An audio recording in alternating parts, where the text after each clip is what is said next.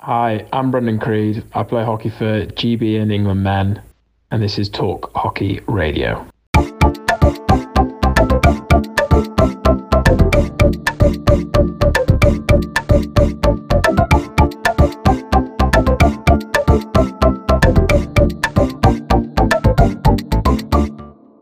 Welcome to another Talk Hockey Radio special, supported by the Hockey Museum. Today we bring you a 2-for-1 special as the greatest bromance in GB hockey joins us. Welcome to Phil Roper and Brendan Creed.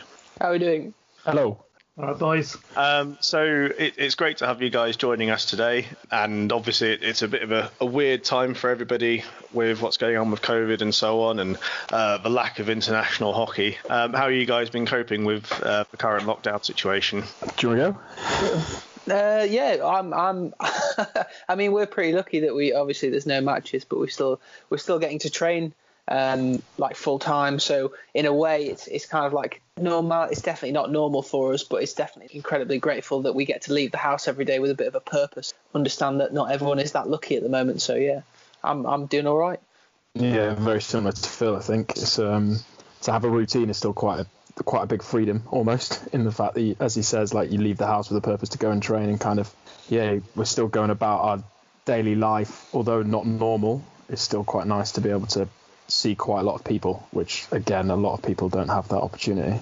Yeah, for sure. And obviously it's probably in a way maybe sometimes a little bit claustrophobic, being in the same group of people every day and you're training intensely and seeing one another. But on the other hand, we've heard on the sly about the Xbox group that exists in the squad. Do you guys get into that in sort of the free time that you have after the hockey? I get all the updates from all the Xbox boys, but no, I haven't really played that much in these during this lockdown with them lot. There's definitely a core 10 or 12 people that are dedicated to it, and I use the word dedicated appropriately. But no, I'd say myself and Phil aren't part of that core gaming group, unfortunately. So you're not gamers then? I definitely game, but just not with the group. I'm not cool enough, I don't think. I don't quite make the cut. I'm not cool enough to get my massive headphones on, like Taff, like yours, Taff, actually. Thanks, mate. I have got a pair of terrible headphones that I gamed for about 2 months and then decided, no, I can't offend too many people. Gaming's really cool and I love it. Can we clarify something? The reason Phil stopped was because he was really bad, not because of any other reason. He was actually bad at it. That's a lie. That is a lie. No, it's really true. I was so bad, and I can't believe how seriously people take it. You're getting, like, in your little squads or whatever, when you're getting told what to do. I'm just here to shoot some people, not. Is it a bit? Have you seen that episode of The Office where they all go like really hardcore on Call of Duty and actually have like meetings in the boardroom to discuss tactics? Does it get that serious? Not to that extreme, but there are occasions where you know who's on and who's off, and you strategically choose who you're going to play with and who you're not going to play with. There's definitely been that scenario. Go on, Bren. Who are you playing with? Oh, I don't play with those boys, I told you. I'm a solo man. Are we allowed to swear on this podcast? Well, yeah, to an extent, maybe. Okay, I won't do it. Brendan, you're talking rubbish. I wondered where you were going with that then. And obviously you're seeing the GB guys on a regular basis, but I think both of you are good club men and have sort of championed the club culture and atmosphere on your own podcast and in other conversations. Are you missing the guys there? Are you able to stay connected at all? I'm definitely missing some of the Surbiton guys. A lot of the guys that we have, we don't really get to see because they're city boys. So actually, when you have training, it's really nice to see them. Probably similar with Wimbledon, to be fair. Like naturally we see 7 or 8 of the guys at Bisham, but then it's the other 7 or 8 or more actually that make the squad up that actually you really do appreciate on those days, on the cold evenings and Tuesdays and Thursdays, where you kind of really get to catch up and see people. So for me, I'm definitely missing the club guys as much as I would miss the GB guys if they weren't around as well. Yeah, I really like the variety and yeah, being with different people, having like your after matches and just the slightly different camaraderie that comes with club hockey. I definitely miss that.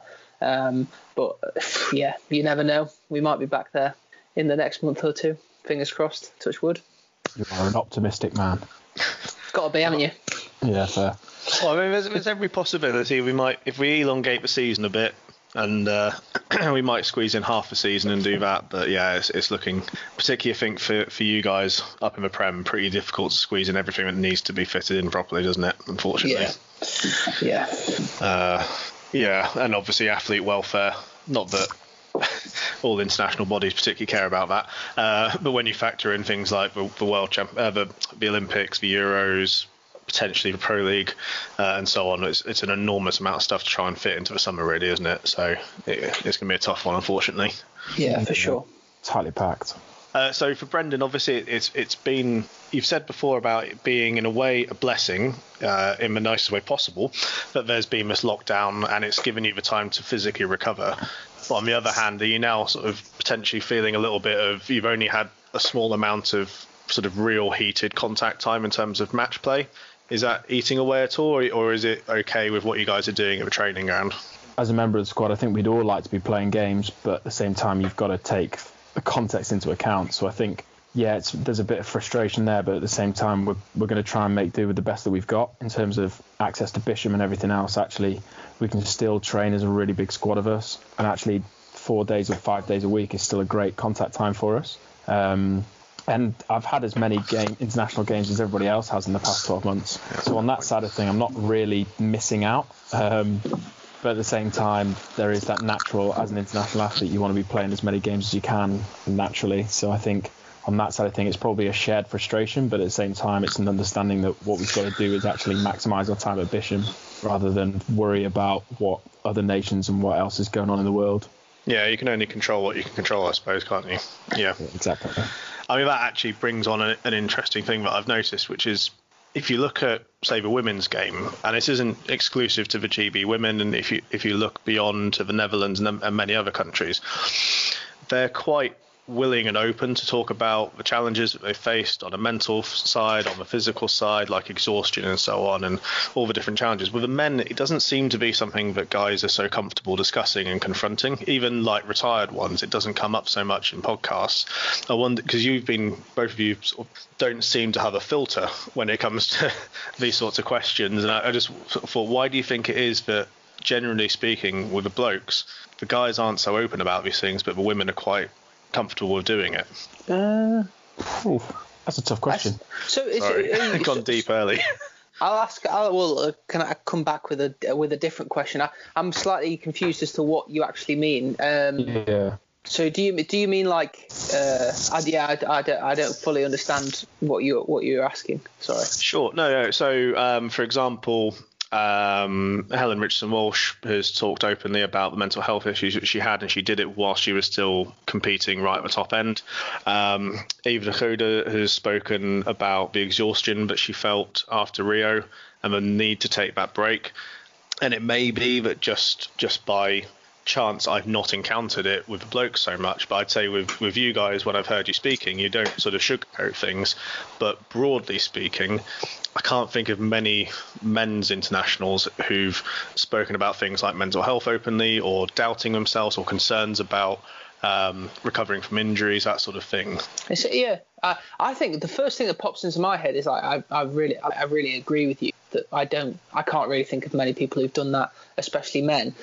I think the thing I'd say is that the platform for the guys to maybe do that, like it doesn't seem like it's as out there.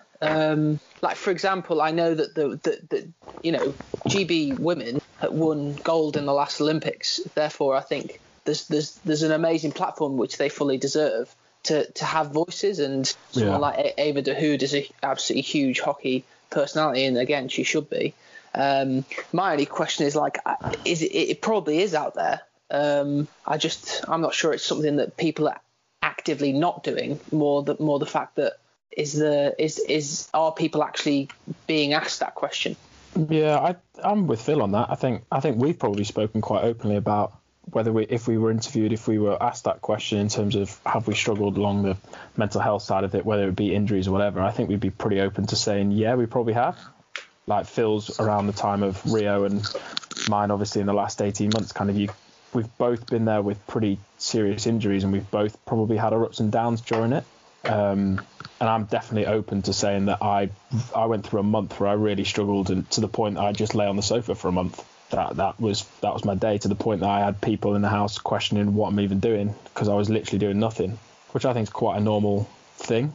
But yeah, I'm with Phil on it in terms of the platform. I think the platform for speaking about it is greater for the women, and rightly so, because of what's happened. But I don't necessarily think it doesn't happen. I just wonder if people actually are asked the question. If that makes sense. Yeah, I was just about to say I don't think it's maybe not about platforms. It's the fact that I don't think I've ever been asked that question, and I question maybe how many people in our squad or in another international men's squad have actually been asked that question, because I definitely haven't. I think we brought up maybe exhaustion, we brought up little bits of stuff in our podcast, but I don't know when I've actually been asked it, and I think if you asked I know that the majority of the guys in our squad, if you ask them a genuine question, I'm pretty sure they give you a good answer. Yeah, I think you're probably right. Like the platform thing's definitely a fair point, which, to be honest, hadn't occurred to me. I mean, because I'm just as interested hearing about what's going on with the guys, but the fact is most of the interactions at the press hub are mostly, it seems, after matches when you guys are shattered, and the questions are going to be primarily about minute things that happen in the game and major incidents like goals, etc. So you could well be right on that front. I mean, off the top of my head, the help side, I can't unfortunately remember the name of the guy who hosts it. Just trying to find it. He's an Australian, Tom Wickham, I think. Okay. He's an Australian international who hosts. He does get those sorts of conversations going quite well.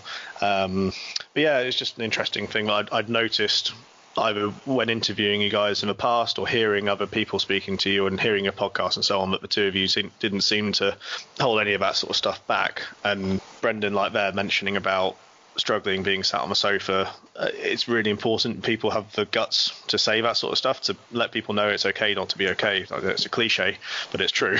And the more that people hear it from role models and people they can look up to, the better it is, really. So thank you for taking some time to think about that one. And that was on my sofa as well, the majority of that. No, I was still functioning at that stage, I think, on your sofa. Jesus Christ, if that was functioning. So post surgery, I stayed at Ropes' 2-3 weeks. So 3 weeks, 2 days. Not that Phil was counting or anything like that. He was counting. So I was keeping Phil's wife company because we're best mates. So yeah, it was actually quite a fun 3 weeks for me. It wasn't for Phil. But yeah, that was generally what happened. He picked me up from the hospital and I went back to Phil. So Phil kind of saw it firsthand that my first few weeks were very slow. The stupidity of Brendan, though, I can enlighten everyone a little bit more if I haven't already. That he was going for a major ACL surgery, and until about a day before, he was like, "Yeah, I've just got my backpack on my back. I'm just going to get the tube home." Oh. That's not even a joke. Sorry. I said it to him once, thought he was joking, and then I came home, spoke to my wife, and Nick, Brendan said this, and she was like, "He won't be joking." Ring him. So I had to drive into London. I had to pay a £60 fine for Phil driving through because of obviously the charges you get when you drive into London. No, we split that, mate. No, we didn't. I paid for the full thing because I was conscious that obviously it was my bad. Oh, good times. Yeah, I guess that brings us on to a slightly sunnier topic, but it's something it's been in the news a little bit recently, just because of the natural time of the year. We've seen the likes of Lily Owsley have announced that they're heading over to the Hoofdklasse. I know a few other guys are looking at the Belgian leagues. Brendan, you've spoken quite openly about the benefits you had, I think, of playing over in Germany and the impact that had on your game and the experience. Are there any sort of plans on your parts on that? Do you think it's something that might be happening more and more with the squad? I think it post Olympics is a great time to do it because there's a break in the international program and the full-time program for a few months. So there's a real good opportunity to do it if people want to take that opportunity. And I think it comes on an individual basis where you are in your life, whereabouts you're living, etc., etc. If you want to change clubs as well, it's a nice break if you want to do that. some people quite like a new scene. It's been a 5-year. End of the day, it's been a 5-year cycle, which is pretty unheard of, obviously, with everything that goes on. So I think, if anything, it's an extra year on. So potentially people might look to go abroad again, if they have done already, or if they just want to go for the first time. It's kind of a great opportunity to really do it. Excellent skirting, Brennan. Thanks, Phil. Yeah, I spoke to Beershot quite openly last year about it, and then I've spoken to him again this year about the potential to do it, but it's all very much unsure at the moment. Kind of not made a decision on that front. And I saw you tweeted about the Hove class starting up again and being excited to watch some hockey. Are you a fan of a particular team? Not particularly, to be honest. If anything, Tilburg, because my old housemate plays for them. They've got a huge game against Almere, so bottom two clash. I've told him if he doesn't score, he'd best not even think about coming back to the UK. So, no, I've got no particulars, to be honest. I'm quite excited just to watch some hockey. I mean, Bloemendaal versus Kampong is going to be as much as it's going to be the first game back, it's still going to be pretty exciting to have it back as well. Yeah, I'm torn. I'm thinking of watching good old Gary. I really want to score some goals. What about you, Phil? Any favourites? I just more look at the players at the moment. I just enjoy watching really top quality players. Good skirting. Question for you, boys. Do you ever watch that sort of tournaments or games and look at the internationals that play on there and figure out what their go-to skills are? And obviously, when you play against them in an international, you got a fair idea of what they do. Obviously, you get a lot of briefings anyway at international level, but sometimes they play differently, don't they, in a club game than they do in internationals? I think you can pick stuff up from watching stuff. You can definitely pick stuff up. I wouldn't say you're looking for anything in particular, because hockey is obviously just an open skill game. The fact that most international players can pretty much do anything. Yeah. But at the same time, as you say, the more video you're going to watch, the more studying you do, you're going to be able to notice stuff from certain individuals and what they like to do. And I think I don't see.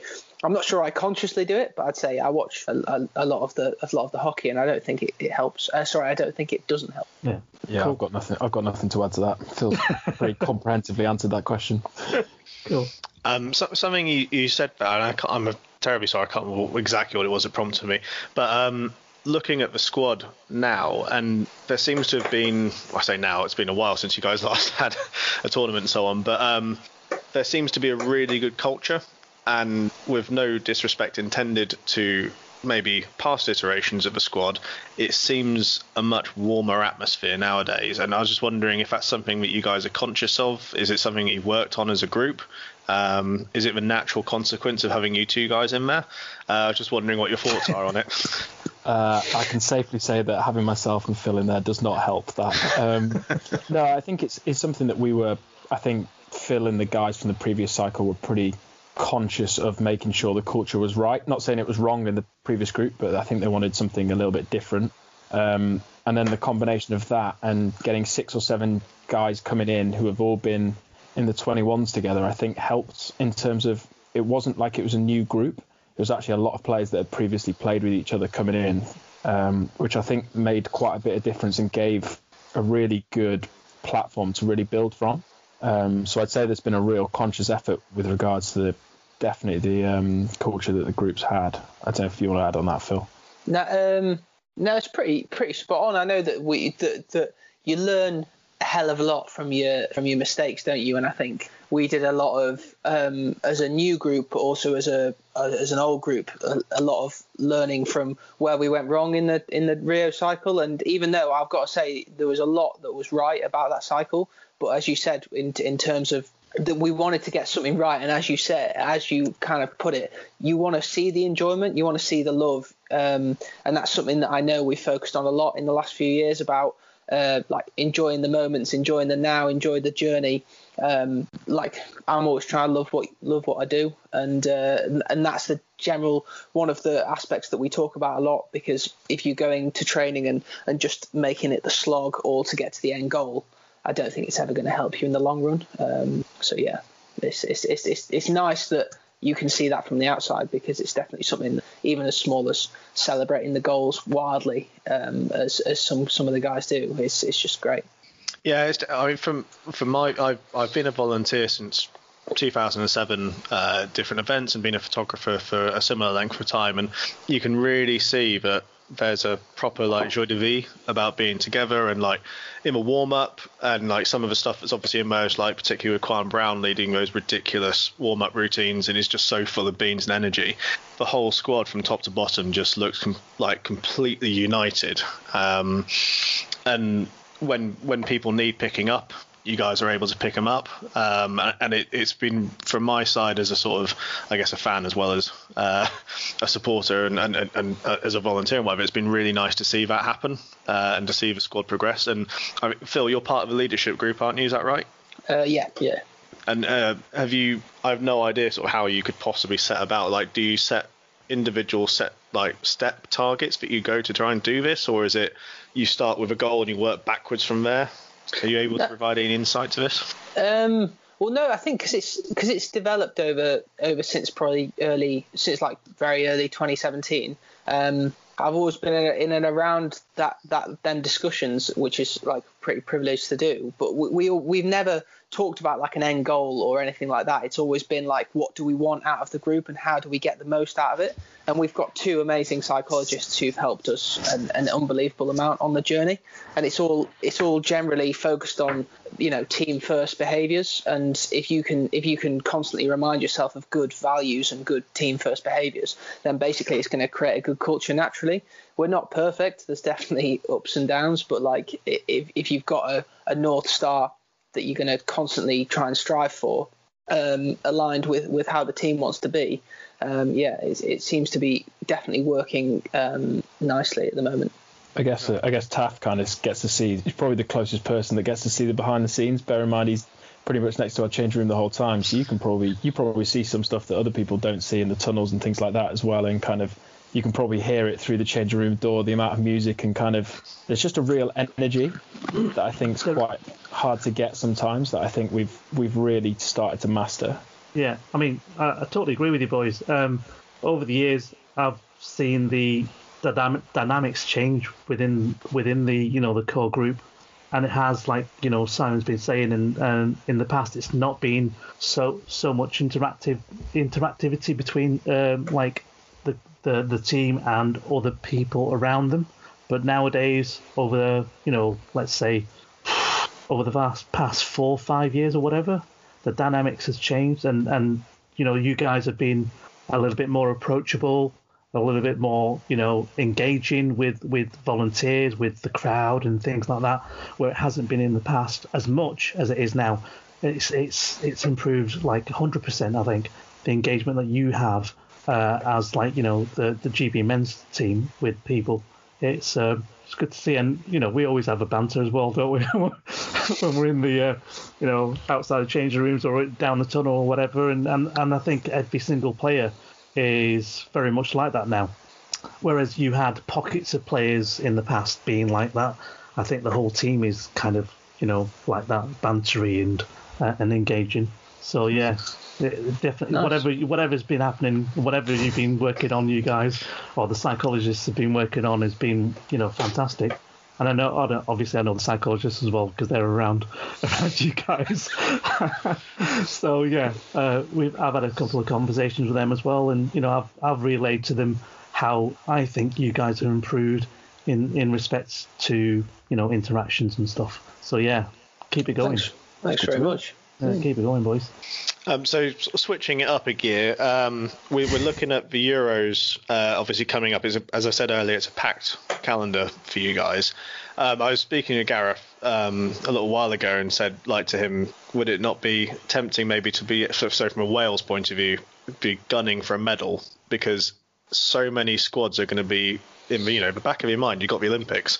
So the Euros could be quite a funny one. France coming up with, to be fair, some very good players. They might not be the most well-ranked team, but they've got some quality in there. Spanish obviously have been doing very well with very little funding. Germany, always a threat. It could be quite a weird one, so I was just wondering what your thoughts are going into the Euros. I missed that whole thing, sorry. I'll go then. I'll go. Out. You go, Phil.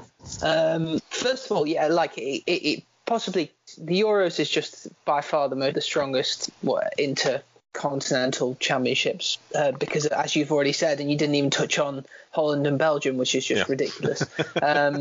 So anything like you know that anything can happen, and I guess with Olympics looming, I guess it could change people, and they could be looking at it as more of a test event. It's hard to put into words because it feels like we're miles away from it, but we're actually only a few months away. I would only say that we're in a very unique position because of the fact that we're going to go to an Olympics as Great Britain, and then we're going to split as England. I know that, you know, anyone who goes to Europeans knows it's a massive, massive tournament, and that I can't see anyone taking their foot off the gas for it. And I certainly don't think we will. Yeah, I guess the beauty is that you want to try and build as much momentum as you can going into the Olympics. So I think it's a real opportunity to, as Phil says, do the opposite and almost put your foot on the gas rather than take your foot off it. Yeah. How do you think? Sorry, you go. I was going to say, how do you think it's going to affect you going into the Euros and then going into the Olympics as well? Yeah, because it's a small window this time round, isn't it? Very small window, isn't it? In other years, there's been a few months between that happening, or not even at all, actually, to be honest with you. But I think you've got to get yourself into just a good headspace on it. I think it's two tournaments. It is potentially a long break away from home as well. There's that combination to go with it. I think you've got to get, as a group, we've got to mentally prepare ourselves. And as Phil says, it's going to be one squad to go to one and potentially a different squad to go to the other. So there's that combination that no one else will probably have that situation of, which is quite, again, unique. So I think it's a challenge, but at the same time, it's one that's a really exciting challenge to kind of get your head around and kind of get on top of, so that when it comes to it, we're all in a good place to be able to really attack both tournaments and kind of go after them both. Sorry. No, you go. I think that Brendan hit the nail on the head. There was a statement released by the Euro Hockey Federation, I think it was yesterday, saying what they're planning to do with different tournaments, and that an announcement for this specific Euro Nations Championships will take place a bit further into the year. But the way it was worded, it implied that they will go ahead. It may be that they don't have crowds, because obviously the likelihood of having mass vaccination done by then is unlikely. What are your feelings on the idea of it taking place with either no crowd or a very small one? Obviously, you had the Pro League match, but that was kind of a one-off. It'd be very different going into the Wagner Stadium with no crowd every single time. Well, hockey players were blessed with this. let's not be around the bush. Us playing in front of two blokes and his dog, it's not unheard of. And to be fair, you see so many sporting events like the NBA at the moment doing it, like the football Premier League. Like, it's something that every single person that you would ask would prefer to play it rather than not play at all. And yeah, I think we're better prepared than the other sports, that's for sure. Yeah, and as Phil says, like, it's going to be weird, and obviously we both have amazing memories of 2017 Europeans in the same stadium, but at the same time, this might be great prep for the Olympics, where it might be the same scenario. So it's a unique opportunity that actually, if you can get your head around it, put you in great stead for an actual in the Olympics at the end of the day. So actually, it could work out really well. But at the same time, obviously, it's not ideal, but it's what it is. Phil's getting his dinner delivered to him. I don't know how to mute on Skype. It's fine. That makes it even better, doesn't it? Maybe if I just say thank you, darling. I guess it's more human, isn't it, when you're doing it this way? 100%. Makes it more fresh. I mean, we had Sam Ward leave partway through a podcast to go and get his Chinese takeaway when it turned up. So. Phil will be very judgmental of what he ordered as well, I'm guessing. I love a Chinese. That'd be an incredible off-piste way of going about it. Right. This is the new podcast. Say what you get from a Chinese.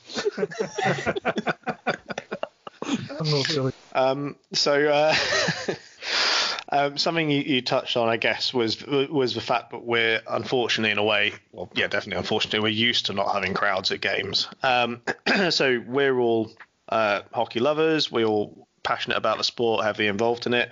So perhaps we're blinded to what's great about it, but what the problem is. But I mean, to me, it's a dynamic sport. It's now, particularly with the advent of VHL and the subsequent TV stuff that's developed, we've got great personalities. I mean, Brendan is consistently one of the funniest people I've heard on a pitch when I've been there as a photographer.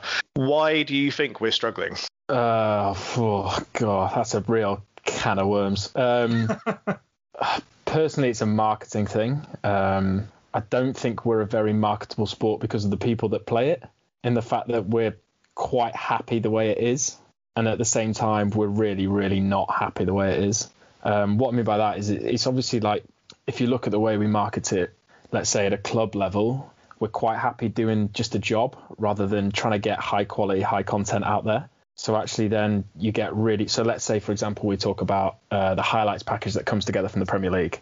It's pretty budget cameras getting something from 100 yards away where you can barely see the ball and you can barely see the goal. And we somehow expect that a big company is going to turn up and a big sponsor is going to rock up and fund it. And unfortunately, it's got to be the other way around. And we've, as clubs, have probably got to put more money in to get better quality out. So then somebody will naturally turn up on that front because they'll see actually, oh, it's a decent product. Yeah, we'll get involved. But at the moment, when you've got arse end of nowhere hockey clubs sending 100 yards away where you can't see the far goal, and you're like, yeah, even as hockey players, we're like, this is pointless. What we're doing. I feel pretty strongly on the fact that unfortunately the clubs are going to have to take a plunge in terms of putting some money in, but there's a real opportunity to get something out of it. But you've got to be confident enough to take the plunge, and unfortunately, I don't think we are at the moment. Yeah, I'm not sure where to come in. Everyone loves. There's so many people love playing the sport in our country, especially, but people don't. You don't get the same crossover with people watching it. Yeah. And so you could. It's definitely there. It's like it's possible to get people to watch the sport because people like playing it. It's just, I guess, as Brendan's saying, maybe how it's marketed, how you can use it as a tool, how you can maybe you have to create bigger profiles. We are very saturated, especially in England, as to how many amazing sports there are and how popular other sports are. So yeah, I probably agree with Bren. Like Beeston have done amazing work in the last few years, and people need to take leads off them, and then hopefully you would see, it's out there more. Then more people turn up, and it's like a knock-on effect. Yeah, I think there's a real OGs have started to do it. I think it's just a case of getting games out there and getting more content out there. Like if you see the Germans they used to have like a top 10 goals of the week. Obviously, the Dutch have got unbelievable highlights. The Belgians probably not as much, but they're coming into their own on that as well. Kind of, we're not really. Instead, we've got a 30-minute highlights package that's pretty poor quality, to be honest. And I got to the stage that I stopped watching it, and it's my own league. I mean, that's probably quite a negative way of looking at it. But at the same time, let's be honest, it's not great. But then again, it takes time, it takes effort, it takes someone with a real passion to do it for free, which then obviously creates the real issue. It's better than it was because it hasn't. True. So maybe you have to take them incremental little steps, which they've done. They now get every game every week. Maybe next year they get slightly better cameras, and it has to knock on like that, doesn't it? It can't all just be like suddenly everyone's got a 5,000 seater stadium and unbelievable cameras. It just doesn't work. And I'm sure that everyone always says that hockey's 20 years behind rugby as to how it's kind of like trying to grow. So I guess that's one example that might be positive to look at. There are. Yeah, sorry. Yeah. No, I was just saying, I read somewhere on social media, and it keeps popping up every now and again that hockey is a great sport, obviously, but we're a family sport, and that's a good thing and also a bad thing. We're classed as a family sport, and sometimes that classing of the sport stops us from getting better and better at providing, like let's say packages for, TV or whatever. Because they don't see it as a feasible sport to actually sponsor or something like that. Mm. But it's very much like any other sport. It's very much like rugby. It's very much like football. It's a lot better than those two sports, obviously. But we just need to basically, get it out there and get people watching it. I mean, at the Olympics in this country, I mean, in 2012, it was the second most watched sport ever during that Olympic period in 2012, and this is worldwide, not just in England, worldwide. Second most popular sport, watch sport. And if we can do that every single time for every Olympics, why can't we sort of like try and get some sponsorship that way and sort of say, look, we are a good sport. I think one thing we missed after both 2012 and 2016 is we didn't run with the momentum that it created. We basically didn't capitalise on it as a sport, unfortunately. The second point I'd add is I agree with you on the family sport. The one thing we don't do is hit like a key demographic, and that's inner city. And I think what Reece Smith's doing with Hockey Inner City, I think is an incredible thing because it's appealing to a different mass and something that hockey as a middle class sport doesn't really achieve very often. So I think there's a real opportunity there, and I think there's more clubs are getting more cute to how government funding and things like that work. I know there's suburban hockey with Surbiton who go around into primary schools into London-based areas and kind of offer a little bit more opportunity on the school curriculum, basically to try and get people to understand that it is there. And naturally, because it, as I say, it is a middle-class sport, it is costly. I think that's also one thing that, as a sport, we probably need to be a little bit better as being more inclusive towards less fortunate. And the beauty of hockey is once you're in it, you're probably in it for life. Yeah. The people you meet, the enjoyment you have for the sport, the social side of it at clubs and things like that. I think it is a life sport. Whereas if you look at football you play in a team for a bit and then you move on and that's kind of it. Rugby's, as you say, very similar in the fact that it's a family sport, and that's the real benefits of hockey and rugby, that social side to it. But I think the one thing we don't do is get enough people through the door and kind of keep them in. That's probably my big thing on that. Yeah, with getting people in the door. So, like looking at my club, Cambridge, is the example that I can refer to. When we would host Holcombe, back when they had basically half the England and GB squad, obviously we could get like the whole pitch completely lined with spectators all around the cage. It was probably about 700 people watching it. When we have Wimbledon ladies come to us before they got promoted, same thing. You could get loads of people there to go and watch because they've got plenty of great players. But unfortunately, I don't think enough people in the club do that bit of sort of triumphing it and saying, you need to come and watch this. It's a great game to watch. Grab a beer, have a chat, that sort of stuff. And I think Self-Pass say this quite a lot on social media, and I think they're probably right, which is that people need to, instead of moaning about it, actually go and do something about it. We've got lots of people who give their time as volunteers and committee members, and there's so much they can do. But those who aren't on the committee, is it really so hard to sort of whack it in your Facebook status or whatever the kids are using these days and just say, there's a game, this is the time, this is the place, come and have a beer and watch? Yeah, sure. I think there's other difficulties to it. So if you look at how the Dutch do it, they put games on a Friday and a Sunday and everybody else plays on a Saturday. I mean, that's a pretty clever way to market it. If you put games on a Friday night at the edge of London, suddenly people get a little bit more interested. They finish work. Oh, what's to do tonight? Oh, 7:30 pushback, is it? Oh, cheaper beers at the club as well. Oh, yeah, I'll go down and watch. There's definitely ways you can be cuter about it. We've suggested as players long for our game against Wimbledon or games against OGs because it's just down the road. Why not put it on a Friday night? Give people something different where everybody can come down after work. Then they can go and enjoy the Saturday and not have to even think about what they're doing in the evening. They can kind of just, that's their own time. And then Sunday, same thing. I think we can be a lot cleverer as a sport about that side of things in terms of how we market it. And, Do you know what I think it is? Is hockey's also old-fashioned, and it loves to be stuck in its ways of we play this many games a year, we play on this day, we play at this time, and then it's like someone has to take a step and be like, let's be innovative. Or however the hell you say that word. It was right, Phil. Well done. Let's try different stuff. Let's put on. Let's just think completely outside the box. Let's chuck out the old way of thinking and let's start again. It feels like every time someone tries to do that, they get so much pushback from so many people. As you said, because it's family, because it's all old. It just then dies a death. There need to be more people thinking and saying yes.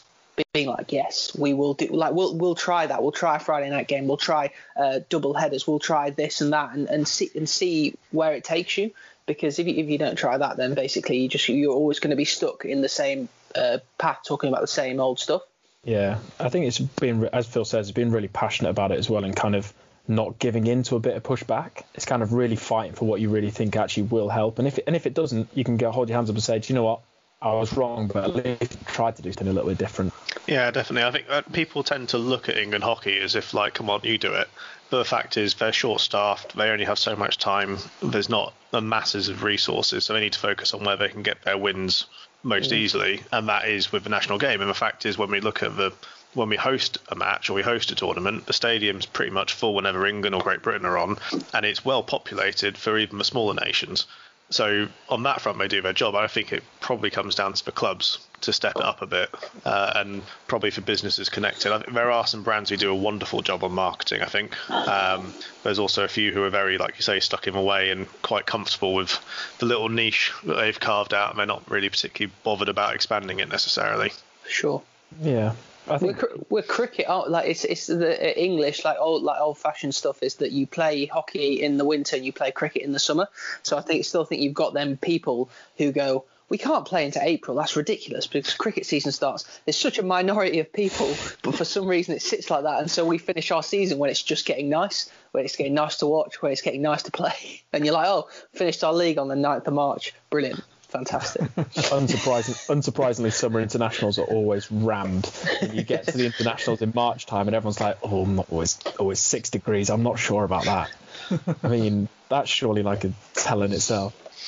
Talking about internationals, this came up a few podcasts back, and I stuck it on Twitter, and it got a little bit of debate going. What would your views be on trying to have some sort of semi-regular, maybe every 2 to 4 years, home nations tournament? So England, Scotland, Wales, Northern Ireland, or Ireland. I haven't really That's an endorsement. I haven't got anything for or against it. I think it's more competition. It'd be quite good to have a little home, almost like a Rugby Six Nations style. Yeah. It might be quite a good thing. I mean, you could probably get France and Italy involved in that as well if you wanted to make it an actual Hockey Six Nations. Generally, I think that'd probably be quite a good thing, just in terms of, again, it's just more publicity, and it'd be great for France and Italy as well to get across and kind of host it in a tournament. I think it'd be quite a good idea. Are you saying France and Italy just because the rugby do it? Yeah. Why not? Because they do that because they're the rugby. Oh, you're in.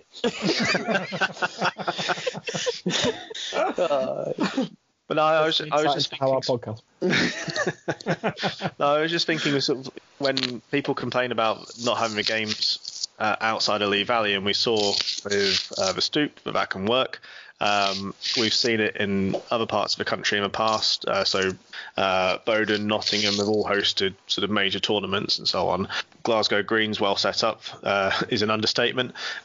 Wales have a small little stadium as well. And over in Ireland, of course, they managed to turn a rugby stadium into, just like we did with the Stoop. So to me, that could potentially be a way of doing it, is get it out of London and show a bit of love to other parts of the country, get people coming to a more localised match where it's maybe 45 minutes instead of a 2-hour journey to get to a game, and then it becomes a little bit more tangible. Plus, you've got that instant rivalry that we have as the home nations, which eats straight into the likes of the Daily Mail's appetite, and they're more inclined to give us a bit of coverage then, rather than talking about what certain players from the 2016 squad might have been wearing or what TV shows they're on and that sort of stuff. Yeah, I love the fact of, like, I'm a massive advocate of getting games around the country, because I think that could, like, I mean, whether it's for me, it sounds okay. If someone said play at home nations, I'd be like, yeah, that sounds good. Where it would fit into the calendar, and then there's the questions of like, you know, if you ask me would I prefer to play at home nations or would I prefer to play Holland, Belgium, and Germany, I'm playing the latter. But again, there's no harm in it. I think the big thing I'd say is get the hockey around the country where everyone can actually come and see it. Get games in Glasgow, get games in Cardiff, get games in Manchester. Do it. Like, and I don't think it's as easy as said and done, but like, definitely just get it out there so people can travel and watch games. Yeah, I'm with Phil on that. I think it's, from both of us being from up north and so close to each other as well, we kind of appreciate how much people up north want to push for it as well. So yeah, I'm with Phil completely on that. I think the more games we can get around the country, the better for not only the sport but probably for the country as well, because it's only going to grow if we do that. Yeah, it was so weird. But when I first joined the pro, like some of my first caps, I played at Wakefield against Holland. Completely like who chose Wakefield? But we had like a full out. It was sold out, and it was amazing. I loved it. But it's just they just need to try and push that a little bit more, I reckon. Yeah, I think it's also clubs proving that they can put something up, whether it's temporary seating or whatever it may be. Just kind of having that option just makes it so much more appealing than obviously going to the same venue, which is pretty difficult for, let's say, somebody from Birmingham with train costs plus ticket prices plus potentially having to stay over if they're going to be there the whole day. I mean, then you're looking at if you're taking your kids as well, like it just becomes such an expensive ordeal. I think it's definitely worth looking into spreading it around the country for sure. So on that one, I know someone from the north of England who went to watch the GB Pro League games in Belgium and in Holland because it was cheaper than going to watch the home games in London. Sounds about right. Pretty good point, really, isn't it? Yeah. Christ. Right. Yeah, I think we're as players we're not unaware of it. It's just unfortunately it's not in our control. Because I think everybody's thinking the same thing. I think it's just a case of when the opportunity comes, and as you say with the Stoop as well, there's a real scope to actually go to potentially even like non-league football clubs and kind of put it up there. It doesn't necessarily have to be a 25,000-30,000 seater stadium, but if you can pack out a 7,500 seater stadium, that alone creates an atmosphere, especially if they've got a little bit of roofing. Suddenly it becomes a real baptism of fire and proper cauldron for away teams to come to as well, which I guess is probably the other thing about English crowds. We're not the loudest. So any help is very much appreciated on that side of things. Lots of volunteers out there that have to G the crowds up a lot of the time. I don't know whether you've seen it or not. You know, even at Lee Valley, you know, we got like the hockey makers trying to G the crowds up, and you get them going for about 5 minutes, and then the game starts. That's it. They go all difficult. Quiet. I think they want to be too polite and keep it quiet. Yeah, we get not cheer when they think you've got the ball or whatever. If you dare to speak up and get vaguely passionate and noisy, you get told off by another spectator for ruining the atmosphere. Stop trying to put him off, but you're not going to put him off if you're going, yeah, go on, Phil, go on, Brendan. If you look at how, obviously, you get, standing stadiums in non-league football or whatever it was, the atmosphere there is naturally, because people are packed in like sardines, if you want to do it that way, but at the same time, if you go into an indoor hall in Europe, they don't have seaters, they don't have proper seats. They have people standing or people on benches, so it's all tightly packed. It's a lot of people in a small space, and naturally the atmosphere creates itself from that. I think the idea was, the sort of temporary pitch that the Stoop had. I think the idea was to actually check it out and see if it actually works, and then maybe take that around the country as well, in different venues. So. That's what we got told. Obviously, COVID happened and we couldn't basically do that, or they couldn't do that. But I think that's kind of what the plan was, even though they were going to, play the last game of the Pro League at the Stoop anyway again last year. But it was ridiculously fun. That was the Stoop. It was unbelievably good, and they did do so well at putting it there. And really, that is innovation, isn't it? That they did that, and in Ireland, really setting a building block for hockey. So you never know. It can be done. Yeah, it can be done. So it can be done anywhere. With that temporary pitch, it can go anywhere. Yeah, absolutely. Go on then. On the atmosphere side, that's something particularly with COVID, you just miss so much. Like thinking about the Stoop and the Women's World Cup, that wall of noise, and then at the Euros in Antwerp, the atmosphere was mental there. It's just any ideas how we could try and foster that in terms of beating away that stupid idea that we're Brits, we have to be quiet, we have to be polite, eat our strawberries, have our cream. Well, to be fair, I the weekend we had in 2019 of Pro League where we played Australia, and I can't remember who else it was, but we had a full sold out game. And we had and the atmosphere there, because it was completely sold out, it felt honestly like everyone. It felt like a completely different atmosphere.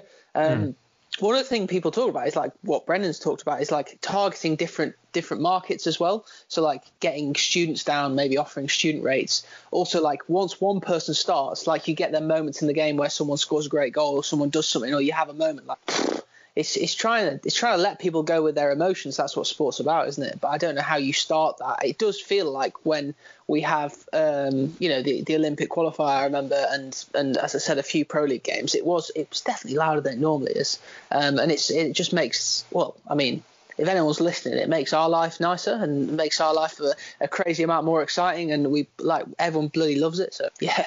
So there are people listening. Don't worry, Phil. There will be people listening. People didn't listen to ours, so I just don't know how this works. We'll talk about yours in a minute.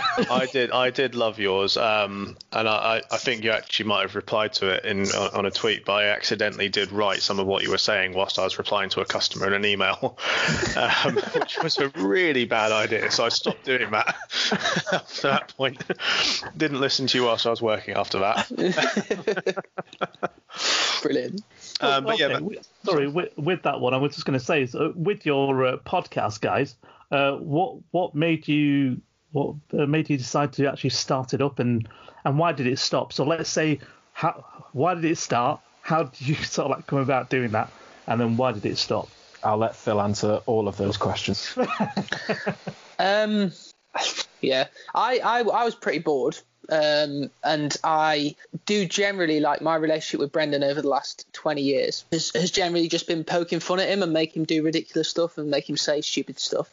And I have a lot of fun, like, getting out of it. And I thought we could introduce a podcast that did something completely different to the generic. Well, this is pretty. I like this because it's just a general conversation, but the generic interviewee, and we just thought we'd speak pretty genuinely about certain topics. There's definitely stuff that we went off we couldn't go on to, but like, it's just a lot of fun when we had a lot of time. And I like Brendan was mostly did exactly what I wanted him to do, but occasionally went too serious. But you know, I'm a massive fan of Ricky Gervais, Steve Merchant, and Carl Pilkington. If anyone's ever seen that.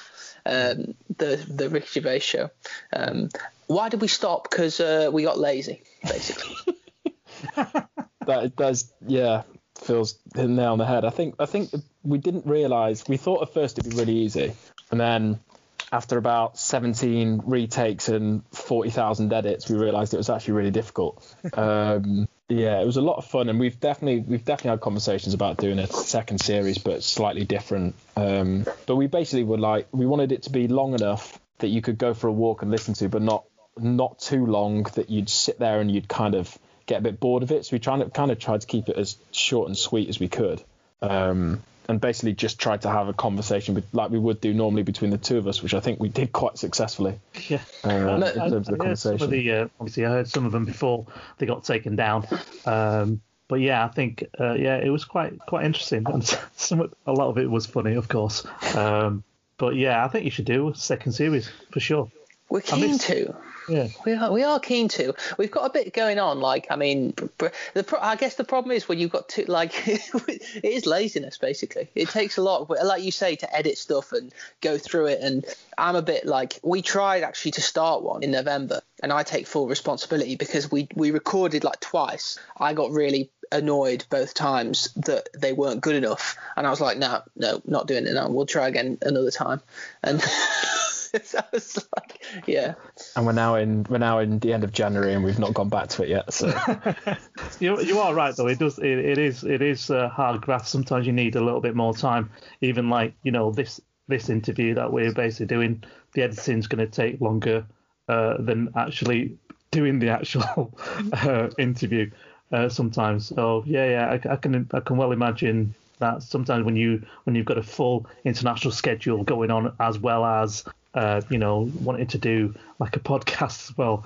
Yeah. I imagine it's going to take a lot of time for you guys. It does keep. I mean, this is even more fuel in the fire to try again, because it's just a lot of fun. If you just generally having a laugh talking about hockey, it's good fun, isn't it? That's the thing. It was like listening to it. It was just like being at the side of the pitch chatting with your mates, like listening to you, I think, tearing into League Hockey Club about how much a pain of a bum it was to get there. Fond memories. Or like who's got the worst kit, that sort of stuff. Like, it's just those silly little conversations that you have, but we all miss it because unfortunately, we've all been robbed of a hockey for a fair little while now. And yeah, for me, it was a wonderful little sort of escapism, I guess. And I think probably the same for a lot of people. So fingers crossed, you might be able to resurrect it. Yeah.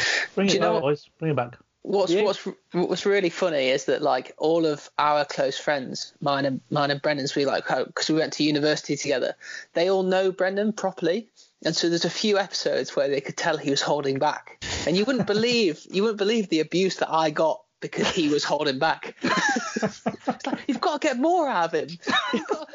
Where's the actual Brendan? So yeah, I guess our aim was to basically make it feel like you were having a cup of tea with us, or you were having a beer with us, and kind of. Mate, that's plagiarism. We can't get in on Emily De Fruyne's cup and a natter. Yeah. We'll go beer then. We'll go beer. Play safe. Yeah, I guess it was just kind of trying to point out that we're just normal people. Yeah, granted, international athletes and whatever, but we'll probably be having the same conversations as you guys. We're like, oh, do you remember when you went to Chester Hockey Club and had that bottomless pit of chips, beans, and sausages?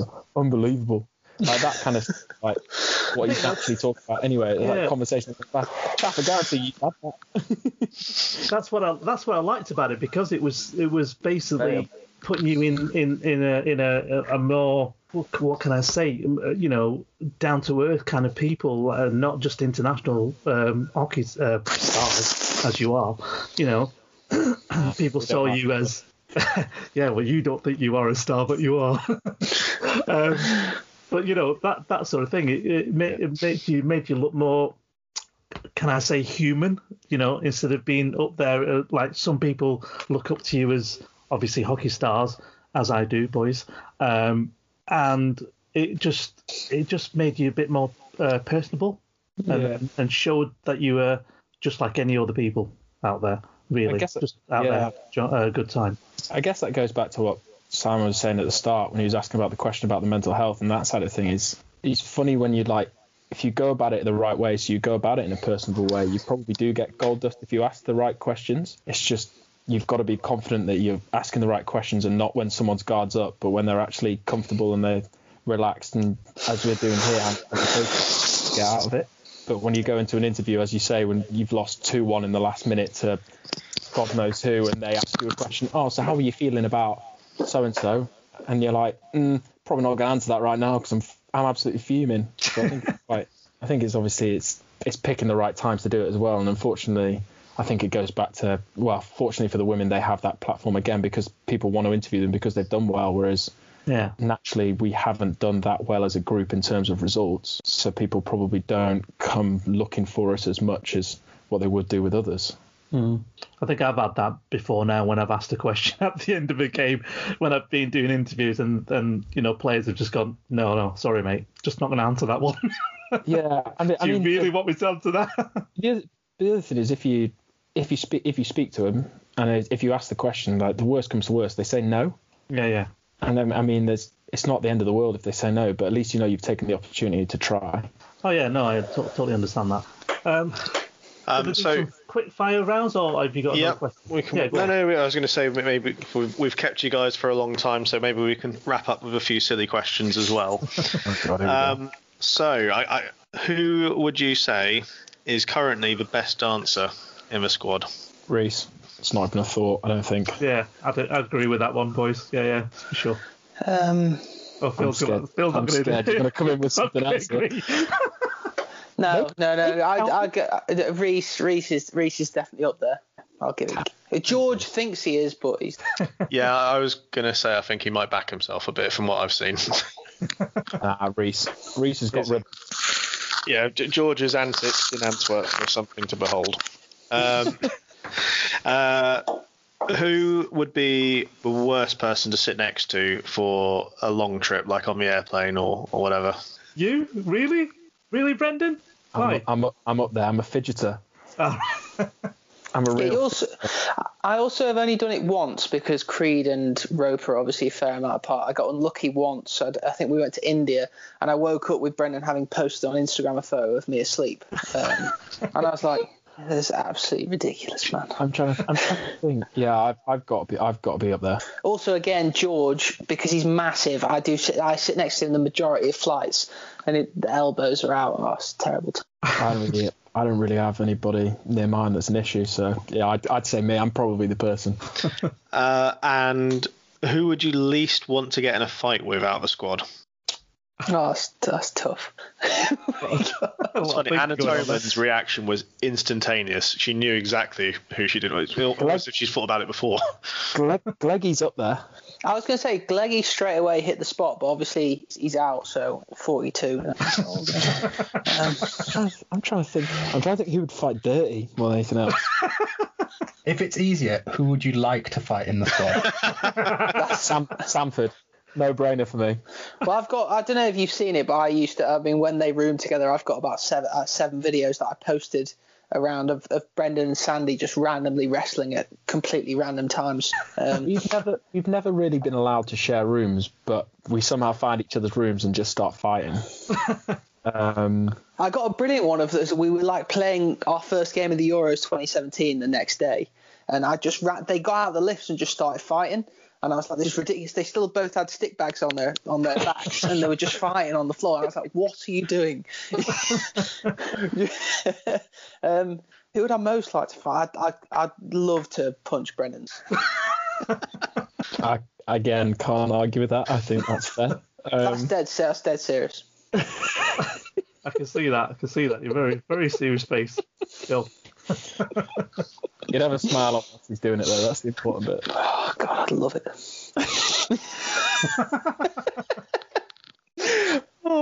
Who would you? Okay. Who would you most like to see fight? Because that's a good one, isn't it? Because everyone can answer that. Oh, go on then. I think I would. I'm taking almost like a WWF approach to this, of thinking like the land of giants.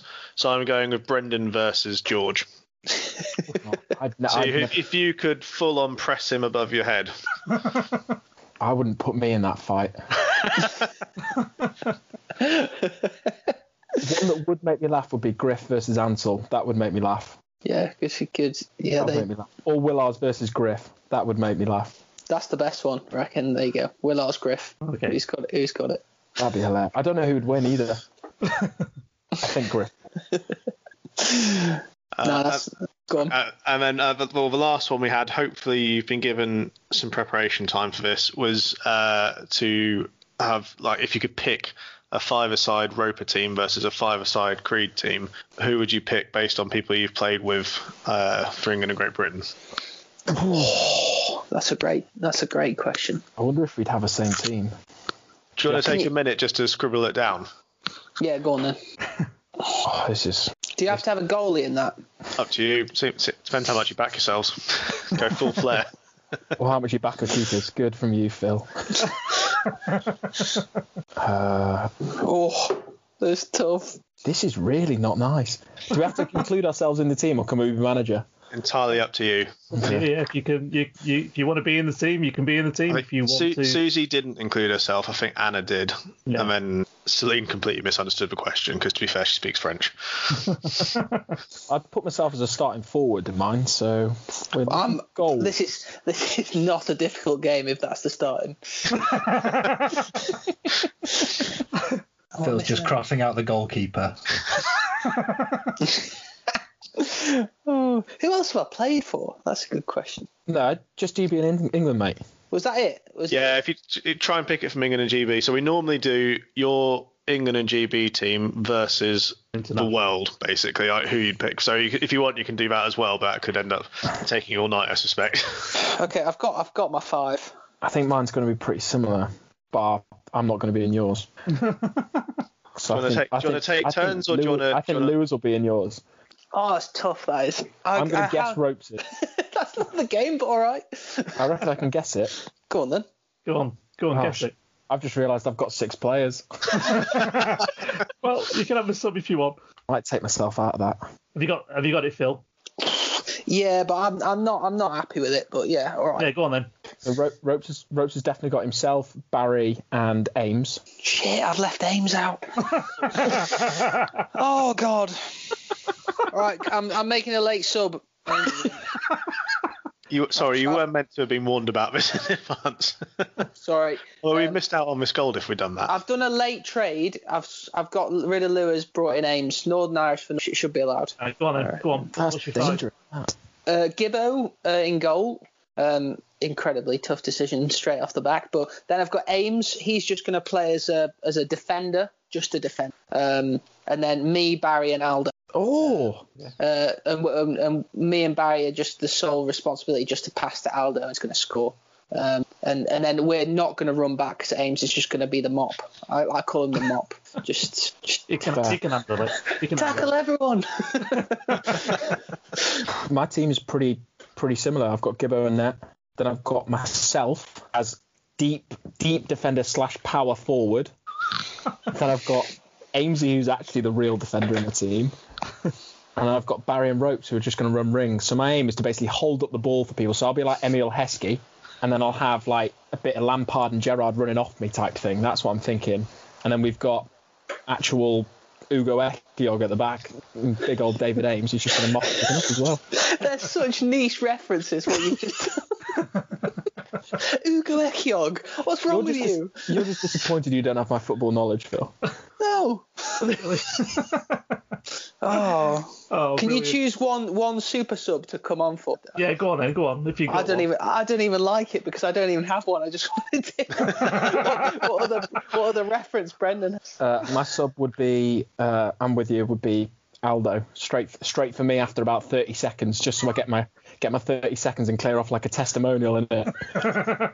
Yeah, I'd probably. Yeah, I mean it's a pretty good super sub, but I'd probably sub Ash in for me or Barry sporadically. It's a nice way to go, I reckon. Five's too small. That's too hard a number to get. Oh, shouldn't have. That's it. Have you guys done your own five-a-side, or are you just asking other people? No, we're just asking other people. Oh yeah, good. Play it safe. I like it. Yeah. So then when we do the ultimate one at the end of the year, we've got an idea. Oh, brilliant. Okay, so we've got any more questions, Simon, or not? Did you want to do a world team, or is that going to be even more? We wouldn't get too much. Is that a world five-a-side team that you've played with? Played against. That you would play against. Jesus. Susie cheated, and she almost wanted to pick a deliberately crap team to make it easy for the petty five to win. I'd love to put. I was just thinking you put together a world five-a-side team that you've played with. Brent, you'd have a good team. You best make. Yeah, he'd definitely be in it, but I haven't played with that many. That's probably going to be a difficult one anyway. No, I was more thinking, Brent. I would have a great one. I was already thinking I've already got my team. Go on then. Well, I'd play with Blake Govers for Wimbledon. Yeah, I play with Steve Jeunesse from New Zealand out there. Jesus. So I've got two good forwards, I reckon, straight off the back. Right, so you ain't defending at all then? No, I'm going with... Oh, yeah, good point. I'm not defending, am I? No. There's a guy called Steve Ebbers who used to play for Wimbledon. He's a Dutch wizard. He was unbelievable. Yeah. Borja Lorenz, who was our Spaniard, our resident Spaniard when we had our run to the AHL Final Four for Wimbledon. Again, absolute. He had the Spanish grit. I just don't have a keeper. Fair. Play with five outfielders. Brent, I can choose your team for you. What do you mean you can choose my team for me? You got Halka Korper straight off the back. Yeah, I'd have Hazun in there. There you go. The problem is I'm real defensive there. Oh, this will be tough. Toby Volta, come on. I'm doing it for you. Yeah, but I don't know if I'd have him. Who else is there? Do you know what? I'd have Gooders in there. He's not foreign, you knob. Yeah, but I played with him in a foreign club.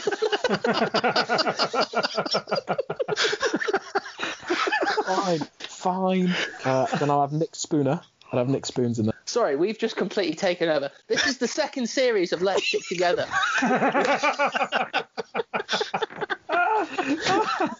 Welcome to the podcast within a podcast. Yeah. Sorry. I didn't realise we were going full Inception. I'm going to stop talking. On that note. Did we finalise it then? We'll leave it there. All right. What are you picking 4? You can win with 4. That's brilliant. Oh, I don't need a 5th. Don't need it. Not worth it. Arrogant. Oh, brilliant. Oh, well. Well, on that note then, boys, thank you for joining us for this special. I don't think I've got any more questions. Has anybody else got any more questions? No, thank you very much from me for speaking so candidly earlier, and then as it's gone on, it's just become oodles and oodles of fun. So thank you very much. Okay. Oh, good. Yeah, pleasure. Thanks a lot.